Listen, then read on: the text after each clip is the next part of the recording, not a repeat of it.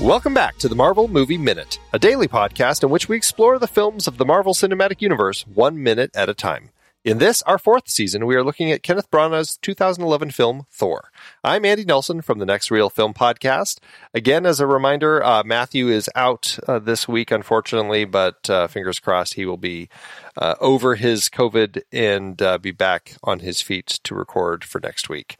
Today, we are talking about Minute 92, which begins with the Pinsgauer arriving at the Bifrost Junction and ends with Thor pulling Jane close. Joining us again on the show today, we have James Anderson and Colin M. Parker, hosts of the Timeline Scavengers podcast. Welcome back. Hello. Hey, we're here again. Before we jump into the minute, tell everybody, where did both of you find your love for Marvel and the Marvel Cinematic Universe come from? Was it comics, TV, movies? How far back did this love go for you? There was a comic book store in Brookline, Massachusetts, where my dad lived, called New England Comics. And we would go there, and the comics were $1. Those were the days. And so it was really easy to know how much of my spending money, for real, how much of my spending money would buy me how much. So I bought comics. And then I discovered, I don't know if it was, I have a bunch of sequential Aquaman comics, so it may have been with that, but I discovered with either that or Fantastic Four that if you got a bunch of them in a row, they told a full story. I know I'm explaining how comics work, but no, I understand. It was a wild thing to discover when I was 7 or 8, and so that just set my whole world on fire. I got I watched the Batman, the Tim Burton stuff, and on through other stuff, and then I got into I've been a fan of the movies. When they make a movie about a character that I'm interested in, I'm into it. Fingers crossed for a Fantastic Four that finally works in my lifetime. It will. Okay. John Watts is on it. You're good. All right, cool. You're good. All right, I'm holding you to that. It's your fault if I don't John like Watts, it. Please don't let me down. And so, it just... And then when it came to actual MCU stuff, I totally fell off because Iron Man was never something that interested me. So I watched the first one at some point, and then it just, I was sort of whatever. And then my friend Mark was like, "Hey, I'm going to come up and see and watch Infinity War, I think, with you. Here are the movies you need to watch before I come up."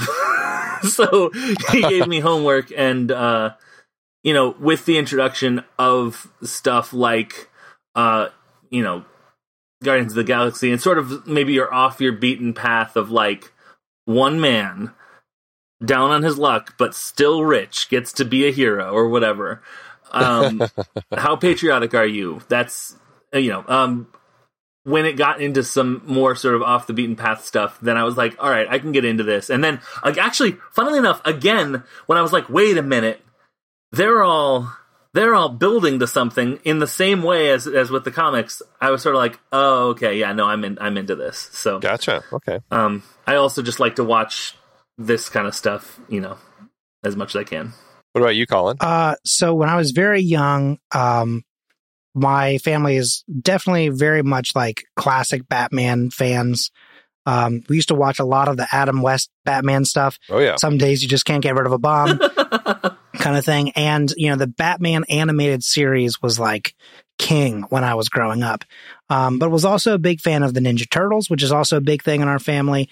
And then the Spider-Man cartoon, which I was kind of originally, when I was really young, I remember being Batman is the coolest. And then I saw Spider-Man and went, never mind, I have my number one, and I was set for the rest of my life. So I started with kind of cartoons mostly.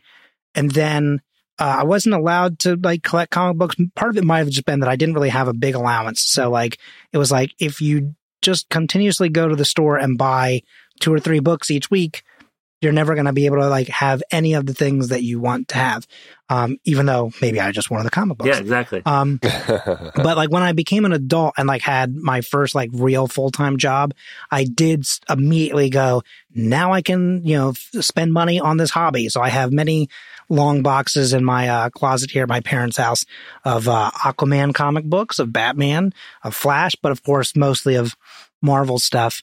But I will say, like, my comic book reading times came from anytime my parents would be like, we're going to go to Barnes and Noble or Borders and we're going to just read for a bit. I'd be like, sure, I'll read. And I would like go towards the kids, like not kids, but like young adult section, and then sort of beeline a little across and just go to like the section that just had all the hardback trades of comic books. And I would just read X-Men, Spider-Man, whatever they had that was like available at the time. And I would just read through them like wildfire as much as I could. Although half of them didn't make sense because, you know, sometimes you would have a thing where this is this part of Spider-Man, but it's after this storyline that they didn't have on the shelf. So there's a lot of those, see this thing for clarification. I'd be like, yeah, right, oh, that's weird. He went from having a red suit to a black suit. Yeah. Oh, well, you know, just like no explanation. It's just like he's in it, you know, things like that. So you're kind of all over the place. But yeah, I don't know. It just really captured me. And then finally for the MCU, I feel like I got lucky in terms of finding it like immediately. This will show my age a little bit, but my junior year of high school's after prom was held at the AMC near us, which is cool because they had stuff in the lobby, but then they had like 3 or 4 of the theaters that were just playing whatever movie was playing on a loop. And there was obviously chaperones and stuff like that in there as well, because they're not going to let kids get godless, you know, in an AMC. But I remember being there and seeing Iron Man and going, hey, this is the only one that's not a rom-com. Can we start with this one? I was like, and then I'll watch all the other 3, but let me just get one thing in. And, my partner at the time was like, okay, yeah, sure. And so we went in, saw Iron Man, and immediately I was like, this rules. This might be the best superhero movie I've ever seen. And she was asleep within 5 minutes. So I got to watch it a second time because she was just passed out. And I was like, great, I'm going to watch it again. Robert Downey, what's his name? Robert Downey Jr.? Okay, cool. Yeah. I don't know who this guy is, but he rules. That was my whole MCU thing. Sometimes Colin is just so young. Painfully younger than you? Yeah. Who is Robert Downey Jr.? I did forget that there was a time right as college was ending, in like 04, 05, when I was like, oh, comic books are affordable, and subscribing to them isn't prohibitively expensive like it was in middle school, because sometimes I just sort of zone out. And so I was like, here's what I'm going to do. I'm going to get into the Avengers because I wanted a team dynamic. Mm-hmm. And it turned out that I was getting into the Avengers right as like Disassembled and House of M was starting. So like I got so good though. Yeah. And it was like, hey, you're getting back into comics? Here's a checklist of comics that are going to be coming out for the next 7 months. And I was like, I like a checklist. Let's fill this baby out. And so I own all of the House of M's. That's all very of the houses James-like, yeah.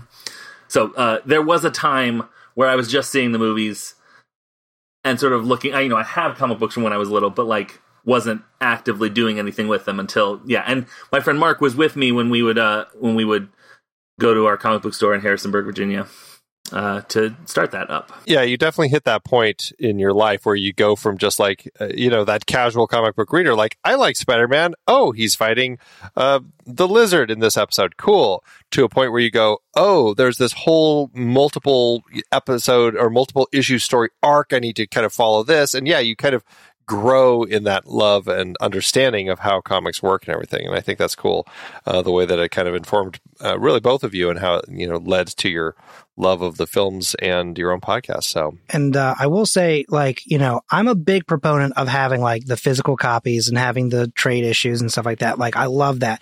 Love having the protective cover and the God, what's that bag and board? Is it just called bag and boarding? My comics. I love that. Don't get me wrong. However, but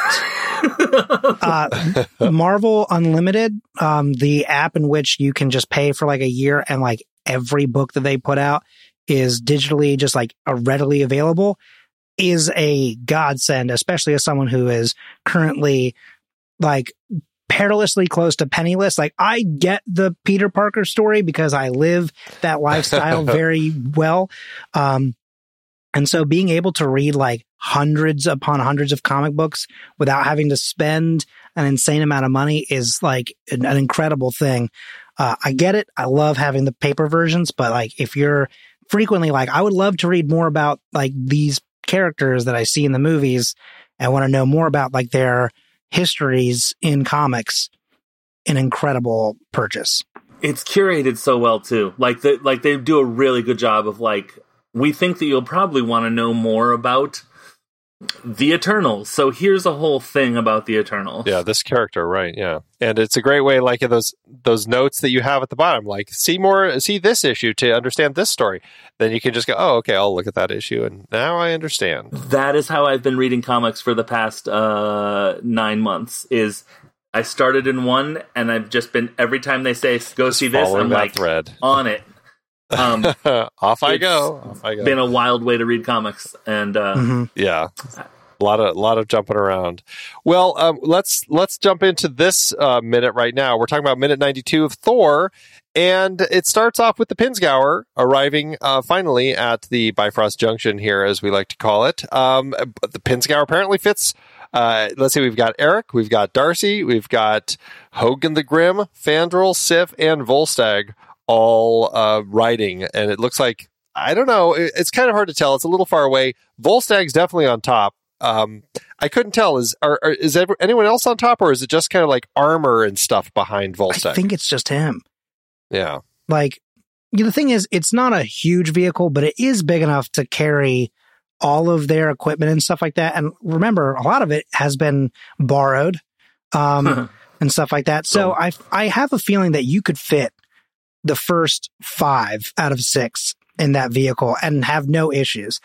And I can't tell if it's like that thing of, we don't have room for a 6th person, and everyone just sort of looks at Volstagg like, hey, buddy. Or if he's like, I would like to ride upon the top. Like, I don't know. He seems more like about like the delicacies of the worlds, but it also feels like he would find that fun because he's a little free spirited. Yeah, I was wondering, like, I feel like Volstagg, like, I almost want to see him, like, surfing on the top of it, like, riding in. Teen Wolf style. Exactly. First of all, so they flew off, and then they went and landed and got in a car? Is that what we're talking about? No. Only Thor and Jane flew off. Everyone else had to drive there. Okay, so they met them there. Got it. Right. Okay, that makes me feel and so much better. Yeah. Yeah, and so this spot is just a little bit outside of town. Okay. The hammer lands as we had the townies tell us 50 miles west of town. This is a lot closer to town. I don't know. It's supposedly only about 12 miles away. I don't know why it's they have all their math wrong the way that they've described it in the film. But anyway, when the destroyer lands, like you can see it just from town. You can see the spot where it's landing. So I think it's probably only about a 5-minute drive or so. It's not going to take that long for them to hop in the car, get down there, and everything. That being said, Thor flies off very quickly, and he's probably there much earlier. 30 Is seconds. he standing here calling for Heimdall the entire time that he's waiting for them to catch up with him? I mean, has he just been out here? I think he waits for them to get there because, as we'll see later, you can't just like leave the bridge open safely. Yeah. So I'm sure he's like, oh, we probably should have given them a head start, Right. Or like saying, like, we've got time. Do you want to get a coffee before we head over? I would love, kind of like you were saying earlier, you wanted another minute of Loki. I would love to see another minute of them, making the travel arrangements of, well, I mean, we don't have horses, so how do we? God, all right, This thing's got also 24. Yeah. I don't know how horsepower works, but it'd be a fun joke. Yeah, they'd be like, I don't understand how do you have horses in there? They're like, we don't. In that? But you just, you mortals are weird, but like, I really want to know some of the background stuff, especially because he goes, I have to debrief you. But then does he turn to them and go, well, I guess I'll debrief you instead. Exactly. There's no accounting for time or how they get there. It's just like, he's there chilling with Jane. Like, that was a cool ride, right? Oh, shoot. Well, maybe it's like Superman. It's like, the "Can you read my mind" flight. Like maybe they flew to Hawaii and back. I mean, yeah. Who knows? They totally could. I love that. I love that very much. Again, this is the second that, just like Colin was saying, all you need is an establishing shot where Jane and Thor are standing there. All you need is that same shot with a blurry blonde head and a blurry, shorter brunette head. And then we answer all the questions that I have in seeing that shot. Where, like, have them facing each other, like, still blurry, and then just turn to look at the car approaching. Also, say goodbye then when no one's watching you. I'm just saying. Well, because they know there's still going to be time. Right, but all right. They urgently call Heimdall, ringing the doorbell over and over and over and over and over again until Heimdall answers. And then Thor's like, great, it's open. Now I'm going to go say goodbye. It's like, my friend, there was so much time. Like... Well, but it's one of those things, because then it's that awkward goodbye. Like, well, we already said goodbye, but goodbye again. And now we're heading the same direction. Oh shoot! That's right. Yeah. Jane also gets on the Bifrost. She's like, "You're going." Oh no! Oh jeez!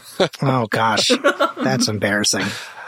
The other thing that I wanted to say here is there are all the wreckage of the SHIELD vehicles here. And, I'm glad that Agent Coulson had one that he could drive away with. And it made me wonder, it's like, where are all the other agents? Yeah, like, are they walking? Like, are they? They're at the rooftops. Yeah. They're all hoofing it back to the crater base. Maybe they're all just like, all right, well, it's over that hill 12 miles. A lot of them probably. Those are the ones that definitely did not make it. I hate to be. I mean, if you saw those cars, most of those guys are not there anymore. Would love a scene of the Warriors 3 and Sif passing a big group of agents, just like hot in their suits. Just like, ugh. Just walking. How far? Yeah. Like, it's almost there. Okay, good. Like, just like a... We're almost there, right. This 5-minute drive seems a lot like 12 miles. Yeah.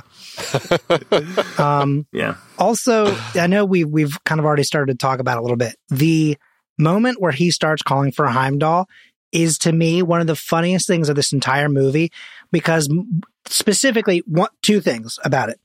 The first one being that it reminds me a lot of when you're a kid and you need your parents' attention, but they're busy, they're doing something. So instead of like waiting for them to just finally come and find you, you just keep going like, Mom, right? Like, so just the way he's like, Heimdall. But the second thing is the fact that he is millions upon millions of miles away, right? Or however you want to describe this distance in space. And so what he does like after the third one, I think it is, maybe it's the fourth one, he yells it a little louder as if that is going to be what Heimdall's like, oh, sorry, I dozed off a little bit. I was frozen. But that was the perfect volume. Thank you. Yeah, exactly. Like, it is so funny that he's like, that's weird. He doesn't answer. Let me try it 10% louder.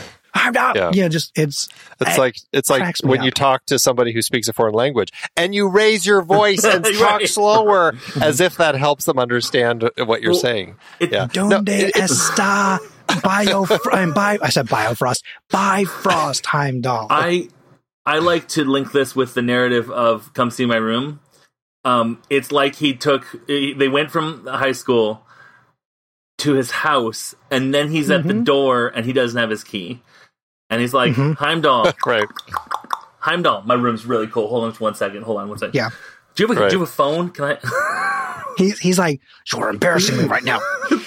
I had that note. I'm like, is Jane, like, is there a small part of her that thinks maybe he actually is crazy? I mean, I know he can fly and he destroyed that thing that was in the sky, but now he's just standing out in the middle of the desert calling somebody's name. Like, there's something very strange about that. I also think that I know that this is a logistical thing that I keep bringing up, but couldn't they have said their goodbyes while one of the other 4 people that are just watching them call Heimdall? Like, hey, Volstagg, call Heimdall. I'm going to go over here and say goodbye to my lady love, because that's what you do when you talk to your bros about your lady love. The thing is, though, it's a lot of what I think suffers for Thor characters, right? Which is that, like, most of Thor stuff is nothing but Thor, right? And I know that sounds like a wild thing to say, But I have felt like in every time we see any of his Asgardian friends, I'm like, I could use 800 more minutes of them. Right. And it's a bummer that there are many that we won't see. You know, it's like, I don't care if it's a flashback at this point. Give me a Disney Plus series that's just like stuff that they do when he's off world. And I'm going to say, there is source material out the wazoo for that. There is. At some point in the 60s, they agreed with you. And the funny thing is that I just realized that Hogun, Fandral, and Volstagg are Thor split into 3 people. Because you have like grimdark, like, oh, this is, I must, whatever. And then you have sort of, I'll have at thee. And then you have, can other people see his friends? I love that. Thor Are Club. they just Thor's imaginary friends from when he was only 5 years old in God years? Tyler Thornton. And now he's grown Thor's up. beautiful mind. Yeah, and everyone's like, Thor, you got to stop leaving places at the table for Volstagg. He doesn't exist. And he's like, no, he wants more. Oh, yeah, good job, Volstagg. Yeah, very good. This just got dark and sad. But maybe he is crazy. Picture this. Thor puts Volstagg in charge of calling Heimdall. He goes over and says goodbye to Jane. They have a lovely, sweet moment. And every now and again, the camera pulls out to a shot that has Thor, blurry Volstagg calling up to Heimdall, Jane. They come back in. It's not as funny. No. They come back in. Why don't they all call in unison? That would make it better, right? Thor comes over, and we see all the Heimdall breaking out stuff. And Thor comes over and calls once, and the Bifrost comes. Okay, that would be funny. I'll give you that. And Volstagg's like, what? Why did it? Come on, that would man. be good. That would be good. It would be good. Yeah. I'm not saying, I'm not giving Kenneth Branagh notes, but like, I'm just saying like that. Many years later. Yeah. All these years later, he's like, you know what? I want to do my director's cut. I want to go back and actually, Zack Snyder got to reshoot stuff. Can I reshoot stuff? I listened to minute 92 black and white 4-hour version. Yeah. All right. So we're talking about Heimdall, all this stuff. Heimdall, I mean, he is really pissed. He is so mad that he screams his way out of the ice here. Well, not quite, but he's screaming. He's screaming. He's going to be out of the ice here in a second. Before that, we got to talk a little bit about Hogun and everyone else, because I mean, we're talking about the Warriors 3. Hogun, the perfect response from Hogun. We are stranded. I mean, it's just that is exactly what we get out of Hogun. His lines like that. Exactly. It's interesting in the script. Volstagg is the one who says it, so I'm actually glad that they changed that to Hogun. It makes a lot more sense for sure. To do it that way. But I have a question about this, because Heimdall, I mean, we know he has incredible vision. They've talked about it, but it also is, they're really making it seem like he can hear really far too. Are we meant to believe like anytime somebody's calling him that he actually is hearing it? Is there some magical spell inside the observatory where he can just hear when he's there? Yeah. I think it's like a, I don't know how many of these there are in the world, but like in the dome of the Capitol, they have like that whisper room where it like bounces off and you can whisper on one end of the thing and hear it on the other end. Yeah, like with the parabolic ceilings, right? Yeah. That, but universe big. If you're in the room, and that's why his name's Heimdall and not like Joe, because it's like you want a name that's like unique so that you only hear the one name and not just like every time like a... Not all those Joes, right? Hey, Joe! What? Oh. So I shouldn't have named my son Heimdall, I guess. I think we all, but if we all name our son Heimdall, then it's that problem. Heimdall's the new Joe. So the other thing is that's also part of his actual like abilities, and it's not. I don't believe it's from the like his role as the like guardian essentially of the Bifrost. Like canonically in comics, because I remember looking it up at one point for something else, because we haven't really gotten into it yet. But Heimdall has superhumanly acute senses. Senses. It's not just see. Okay. His post for the Century of Asgard is due in large part to his extraordinarily acute senses. His sight, hearing, and smell are enhanced to the point that they qualify as extrasensory. He can see and hear as far as creation. And he can look across time and space. to detect the approach of most beings within hundreds of miles. So, he definitely, I think it's like a little bit of, I don't know how you would want to word this necessarily, but I believe that he essentially hears and sees everything like at all times. But it's a lot like, how spiders have like 8 million eyeballs to focus on one thing. I think that he can kind of see it all like it's a bunch of screens, but then if he needs to, he hears like his name, like in particular, and zoop, he can focus in on just one. Yeah, exactly. Enhance, like, okay, sword into the. Yeah, and they come up. Interesting. Yeah. Well, there's my Foley for you. It sounded real. It sounded like I was watching the movie again. Where's the Bifrost? Oh my god! Oh, it's Colin. Okay. It's I don't know. I find it interesting. I certainly understand why Idris Elba was not thrilled with kind of playing this character until at least the third movie, because he really doesn't get to do much. He stands there. He's wearing very big armor, and there's not a lot for him to kind of physically do or emote or anything. But I love that the concept of the character and the idea of having these senses. I think in the what I have read, it says he can only see within the 9 realms, not necessarily all the way back to creation. But I still think it's a very interesting sense of of this character. I enjoy him quite a bit. Etymologically, the fact that Heim is in his name, and they're all Jotunheim, Nortenheim, all the Niflheim. Sort of makes me, this isn't how it is. Niflheim, right. This is not how languages work. But I'm like Heim, realm, all. So he sees all of the realms. Got it. It's in his name. And so that's not it, but that is how that means. So it makes sense to me because of that fake linguistics thing I just did. That he can only see. Sounds like real linguistics. That was impressive. Hey, linguists, yeah, hit me up. Am I one of you? That's right. Call James. Yeah, you're not wrong. I am looking at like the MCU's specific wording for Heimdall's abilities.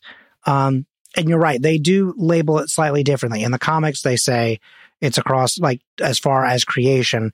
But here it definitely says his sight itself extended to all of the 9 realms, and his hearing was so sharp and precise that he can hear the Warriors 3 conspiring against Loki from his post. But it's like that thing where, before we knew about space, we're like, all of creation, by which we mean the continent we are currently on and nowhere else. It's like, I can see all the way back to creation because the 9 realms and that's it. But that's not the sort of universal situation we're in the MCU. And I was going to say, I'm sure, there's definitely places that aren't the 9 realms that they've like, Sakaar and stuff like that. Like, I'm sure he could probably still see them there, right? Well, that was kind of we've talked about that quite a bit, trying to get a sense of really what the scope is and what is just the 9 realms. And I mean, it's one of these things where they've really kind of had to fit the particular Norse stories that they pulled all this from into this. And we've got the 9 realms that makes up Asgard, or makes up kind of the Yggdrasil. But there is a bunch of stuff beyond that. And so they can travel with the Bifrost to anywhere within the 9 realms. But if they go outside the 9 realms, then they have to travel with the spaceship or some other sort of thing. Right. So, yeah. So, I mean, it's like there is other methods of transport. It's just like, they are this one little continent and they have to, find a different way to get elsewhere. Yeah. So. And now that I talk about all this with Heimdall and his hearing, I had forgotten that there was a moment in the script way early on that wasn't part of the film where they talk about how he can hear a cricket fart in Niflheim. So yeah, of course he can. He's got great hearing. Niflheim famous for its famous farting cricket. That'd be a great line. Yes, right. I think it's on one of the advertising posters that they have up in the Bifrost Junction.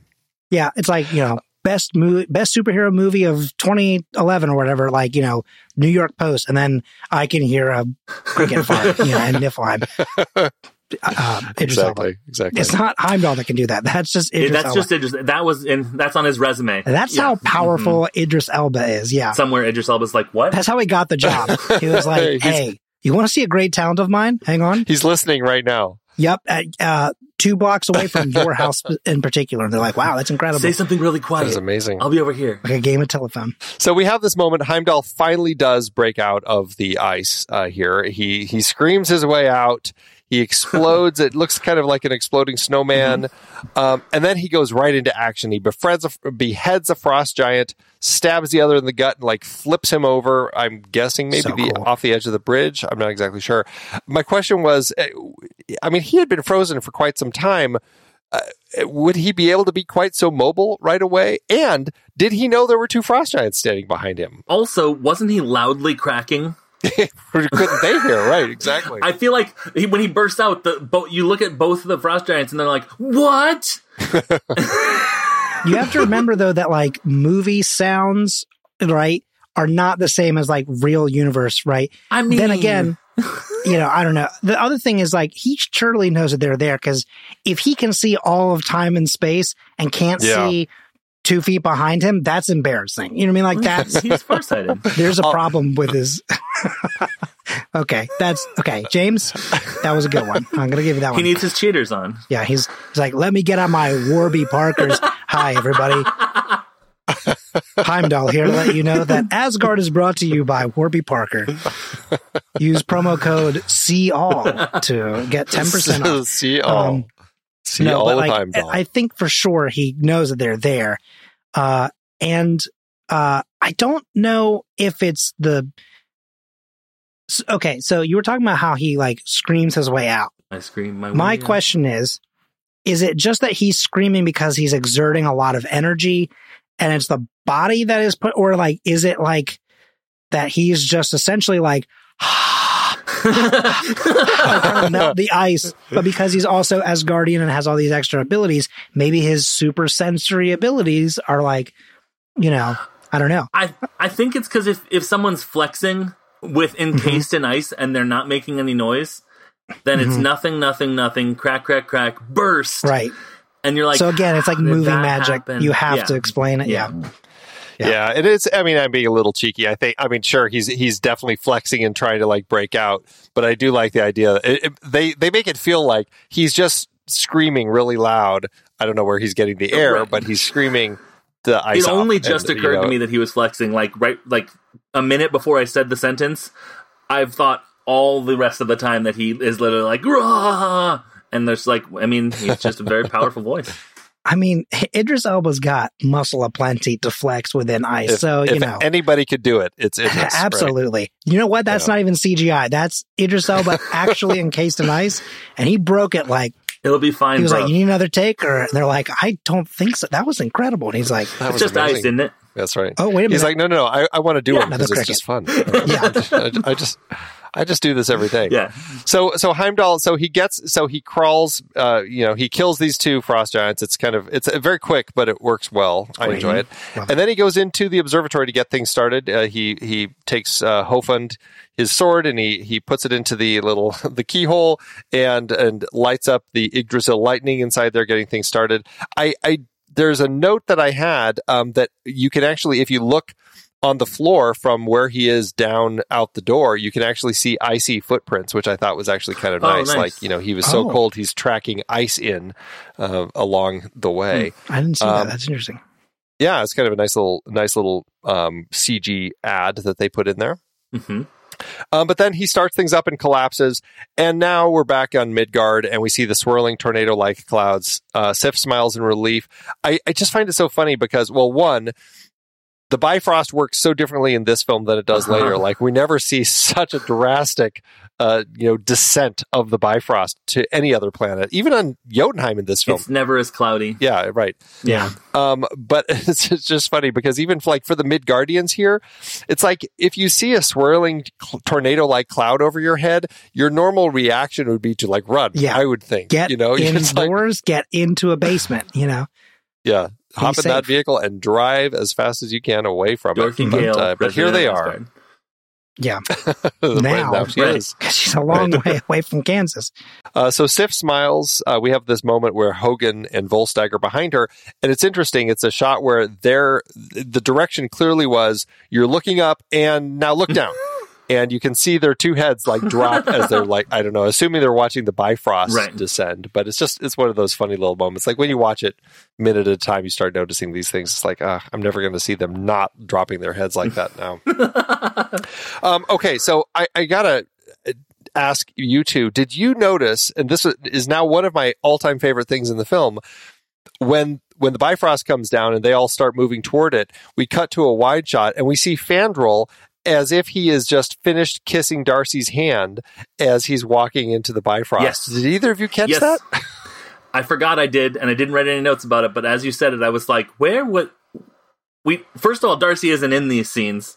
She's in the background in this part. She's in the background, yeah. But yeah. Well, she was clearly in the vehicle too, getting there, so. Yeah. Right. But I think it's like interesting because of that clearly was not a direction. I think that was, we're on our 12th take. Let's just do something crazy, right?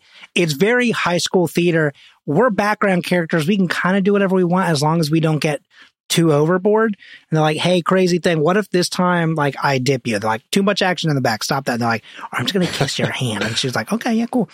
And then maybe they hoped it would be something. Well, I'll tell you, in the script, there actually was something where when they say we're trapped here, Fandral actually says, then I suppose we better start settling into our new lives. He looks at Darcy, turns on the charm. Fandral, are all Earth maidens as fair as you? Darcy enjoys the attention.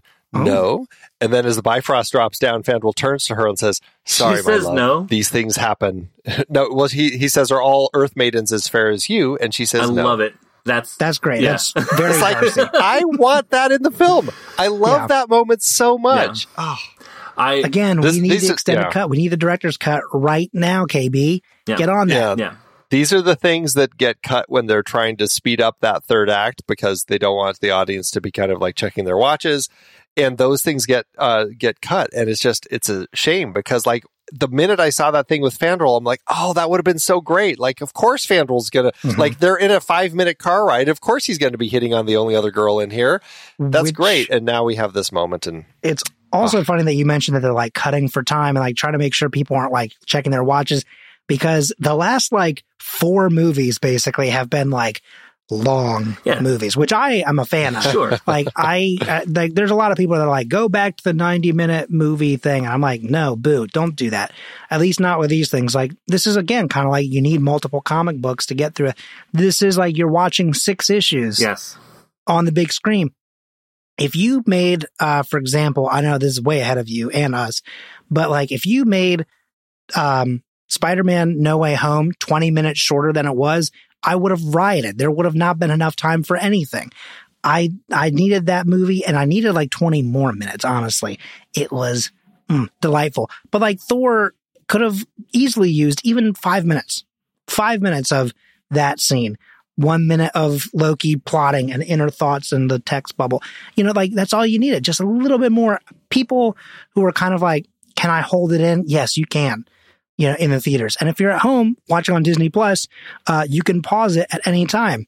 This is not a sponsored ad. I realize that came off very much as if I was about to give a promo code for like a trial period. No, but you know, it's Marvel, just like Disney, hit us up that, though. I mean, like, please. We're ready for you. Yeah. But, yeah, for sure. I will give that promo code every 5 minutes if I have to. You know, no, but like, I think it's interesting that they cut stuff like that, but I loved the fact that that is there considering I really was expecting that to just be them like goofing off. I guess that was just like the end of that scene. And then later on, he's sitting in the theater going, God, man, I had like 10 lines and they cut 3 of them. Come on, man. Well, I mean, there's a lot to say about the Warriors 3 and Sif and kind of how they were written, how that ended up translating into Kenneth Branagh and his editor's decisions to kind of cut a lot of it. And really kind of then I think from there, moving forward with the other 2 films, why they were essentially kind of essentially written out and eventually killed. You know, it's kind of the sad fate of these characters, because I think they could have done some really interesting things with them. But I mean, if you had read the script the way they scripted it, I mean, it was, I don't know, my understanding is there's a lot of stuff that comes from the comics, kind of their interactions and stuff, which is very much for like the grade school audience, and it didn't work that well. Like when Volstagg is knocking Jotuns over with his big belly and things like that. It's like, okay, now hold on, though. But that's very good. I know he does that. I know he does that. It doesn't mean it's going to work in the movie. All right, here's how you cut time and leave more room for fun Warriors 3 stuff. Don't ever... Now, okay, Tom Hiddleston's going to disagree with me, and probably all of the rest of the audiences too. Don't ever show Loki plotting. Show the effects of his plotting, show the Destroyer coming down, show the ice frost giants invading, and then at the end you see that he was behind all of it, and you do a quick montage flashback of him plotting all that stuff. And then you don't have to keep going to him being like, brother, we'll just see about that, or whatever Power Ranger villain stuff he says in this movie. Can I talk about Volstagg now, or is this... Well, yeah, I think this is a good time, because we're not going to have much more Volstagg the rest of the week, so I know you had some thoughts. I fell in love with Volstagg. I was reading these 60s... So I'm reading comic books in two ways right now. One is following the references, and two, I found this... the Marvel Wikia has a reading order that starts like us at the beginning of time, and then goes through... present day with like this comic takes place then, and then this, and then this, and then this. And so I was reading these Tales from Asgard that are in the back of these Journey into Mysteries and Thor comic books. And they write, so Volstagg could just be a fat joke for all of the run. And he's not that. And that feels gross when you read it. But there's such a richness to like...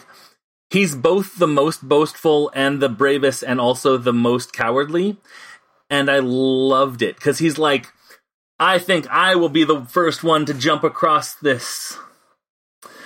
I will be brave enough to stay behind while you all jump across this cliff.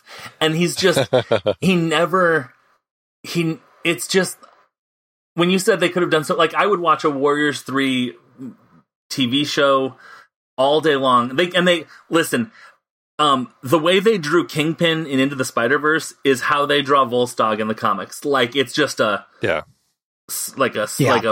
big triangle of a man, slab of man, it's a giant, like a steak, Volstagg, which I'm sure he loves. Yeah, I love it. But like, so the fact that he's just sort of husky in this, I'm like, all right, that's fair. But like. You could have done a whole thing with the Warriors 3. Even Sif, notwithstanding, you could have done a whole thing with them. And I understand why they didn't. And I understand if you're Kenneth Branagh, you're reading it and it's like, yeah, I mean, but are we really going to, or are we not going to? But I reading it every time I read it, and I was like, that is delightful. And I'd send Colin like little screenshots of him saying stuff. Yeah. I'm like, missed opportunity, but understandable because you can't cram it all in, and that's the real tragedy is that it's why we have to stop doing Spider-Man's origin story once we try and take a third bite of the apple.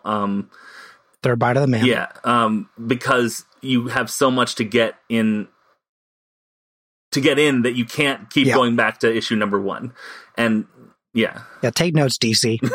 But it's interesting, though, because, I mean, the Thor films, think about the characters that the Thor films have created for the Marvel Cinematic Universe. I mean, Eric and Darcy, they have had a long life in this franchise. Agent Sitwell, and then, I mean, Hawkeye appears in this film. This is where Hawkeye... Agent Sitwell was not invented for Thor, but I mean, as the character though, like because Hawkeye too, it's like they're put into this film the MCU. As characters here in this film, and then they are given such kind of rich life beyond, and it is kind of. I mean, I do think that it is a little bit of a shame that the Warriors 3 just never had that chance as characters that are so close to Thor. They should have found a way to do more with them and give us a little more. Because then Sif shows up on Agents of S.H.I.E.L.D. and that's awesome. Yes. That was going to be another thing I was going to mention is like, I love that, like,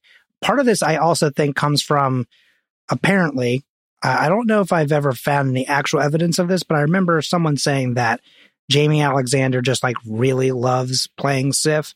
And so basically has always been like, if you need me, just let me know. And I think that's the reason why we've seen Sif and Agents of S.H.I.E.L.D. and also have seen her in Loki. I think that like she came back for Loki like just because she was like, hey, look, I will do this thing. What a great scene. I just remember. I know. Yeah. It was a lot of fun. So much fun. I do want to continue with this Sif and Warriors 3 thing, but I also wanted to address something that you were talking about, introducing characters into the MCU, because I'll probably never remember to tell this story ever again because we'll be so far in the future by the time we get there. But when Hawkeye was premiering on Disney Plus, right before this last final episode, they put out like on the internet, like, here's the checklist of all the things you need to watch before you watch the final episode. And I sent it to James and I was like, James, why the heck, like, why is Thor on this list? Like, it was baffling to me. And we went back and forth for minutes. And finally I went, James, this is embarrassing. This is the movie that they first introduced him. I could not for the life of me place. I was like, are they going to introduce, something from Asgard? Yeah. I was like, that would be a wild turn. I was like, does Agent Coulson somehow come back? We went for minutes and finally was like, that's so embarrassing. Hawkeye's first appearance in the MCU is in that movie. This is where it was. This is where it was. That's right. So yeah, I'm putting out my shameful, again, I've seen all these movies so many times, but it also shows which movies I maybe have watched fewer times, like Thor and Thor: A Dark World, and pretty much just those. Oops. Here's my pitch. Luke Cage season 3. Luke Cage teams up with the Warriors 3. Okay. There would be so much. What are these? Something we have pitched is doing the Asgard High School, where you have the Warriors 3, Sif, Thor, Loki, all in high school. It would be a perfect type of show for Disney Plus, Absolutely. Right? Just all of these people when they're just like all their high school drama. So I'm in. Okay, let's do it. Well, this is all right. Let's get it started. Disney Plus, hit us up. So, let's wrap this up. So Thor pulls Jane in. I must go back to Asgard. That's where our minute ends. We're going to have a lot of this to talk about tomorrow. So let's put all that off for tomorrow. So Colin and James, tell everybody again, where they can find your podcast and hear more of you and all the Marvel stuff that you're talking about. We have, our podcast is called Timeline Scavengers, and that has a Twitter, which is at Timeline Scav. We are part of the Scavengers Network, which is on Twitter at ScavengersNet. And I say that because that's the network that has all the rest of the shows that we're on. You can go to scavengersnetwork.com and find sort of just a guide to all the other things that we do. So you can find the one other show that I do and the 17 other shows that James does. That's mostly a joke. James does 5 other shows? I don't. Yeah, maybe. I believe that's correct. Maybe it's a keeping busy, but it's great. James is busy, but he churns out the hits. I like starting podcasts, but you can follow, if you follow us on Twitter at those 2 places. We're gonna basically link to. We're starting to do this thing. Basically, when we have pickup episodes, when we have episodes that appear earlier in the timeline than we are. Like Eternals, we put them in where they go. So Eternals, like it's going to be like the 3rd episode, and it's going to be like 4 or 5 episodes, I think, is going to be Eternals now. And so what we're starting to do is at the end of each week, we're saying like, this week we released this, and this. So if there's something that takes place back in 5000 BCE, you can go back and check that out if you didn't see it in the timeline. Right, because it'll be listed as being out in June of 2020 as opposed to, not 2020, I'm sorry, 2021. Yeah. As opposed to in 2022 when we actually recorded it. Right. Yeah, right. So that's but Timeline Scav is the best place to follow us for all that. Also, I have a recurring joke where I say, Dormammu, I've come to bargain just about every time I think of it. Mm-hmm. And then you got it in the here. most recent one. Yeah. I did tweet during when Colin was talking about our social media for the last minute. I did go on and send one out in situ. So, oh, good, nice, I love it. Well, everybody, check that out. Follow that podcast. Tune into it, and all of you wonderful listeners, thank you so much for all of your support. As Matthew always says, have a good day, and as I always say, until next time, true believers.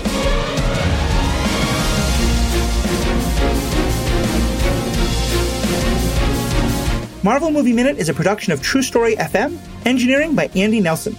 This season's music is One Last Ride by Martin Puringer. Find the show at truestory.fm, and if your podcast app allows ratings and reviews, consider doing that for this show.